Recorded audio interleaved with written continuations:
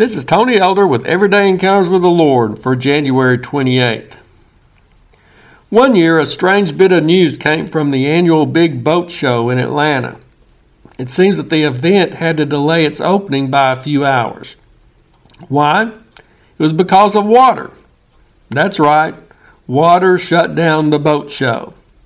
That would be akin to sub-freezing temperatures shutting down an ice cream factory. The two are supposed to go together. Boats are meant to be operated on water. So what was the problem?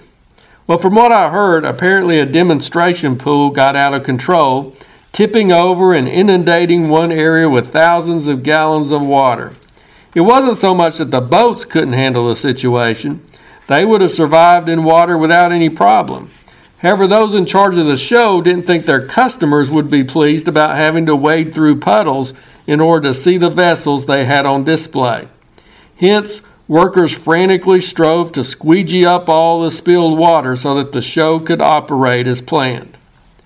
Something else that naturally goes together is the church and the presence of the Lord.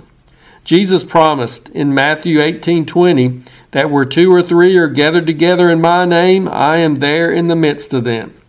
Or another way of looking at it is that believers and the Holy Spirit share such a close connection.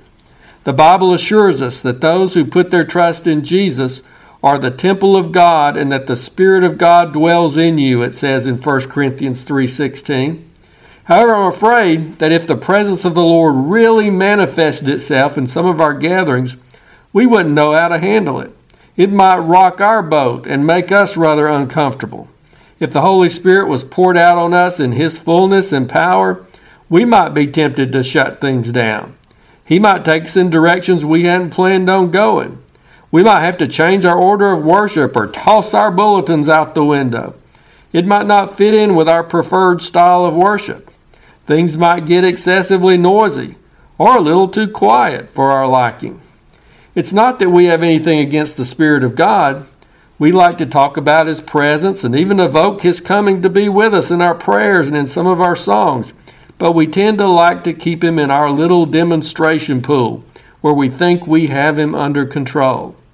We can point to Him being there and let Him out in small amounts, but we don't want Him spilling out and having free run of the place.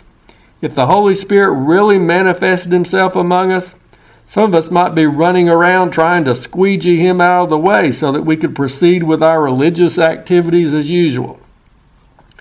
The Bible sometimes uses water as a picture of the Spirit of God, as living, life-giving water. Let's not hinder His flowing into our lives and our churches. God's Word provides similar instructions when it tells us not to quench the Spirit. Listen to His voice. Follow His guidance. Don't try to restrict His activity in your life or in your church. We're not supposed to try to control Him. We should be allowing Him to control us. So don't be afraid to let the living water of the Holy Spirit float your boat. He'll take you exactly where you need to be. If you're interested, Everyday Encounters with the Lord is available in both book and ebook formats. And now I pray that you'll encounter the Lord today in your own everyday experiences.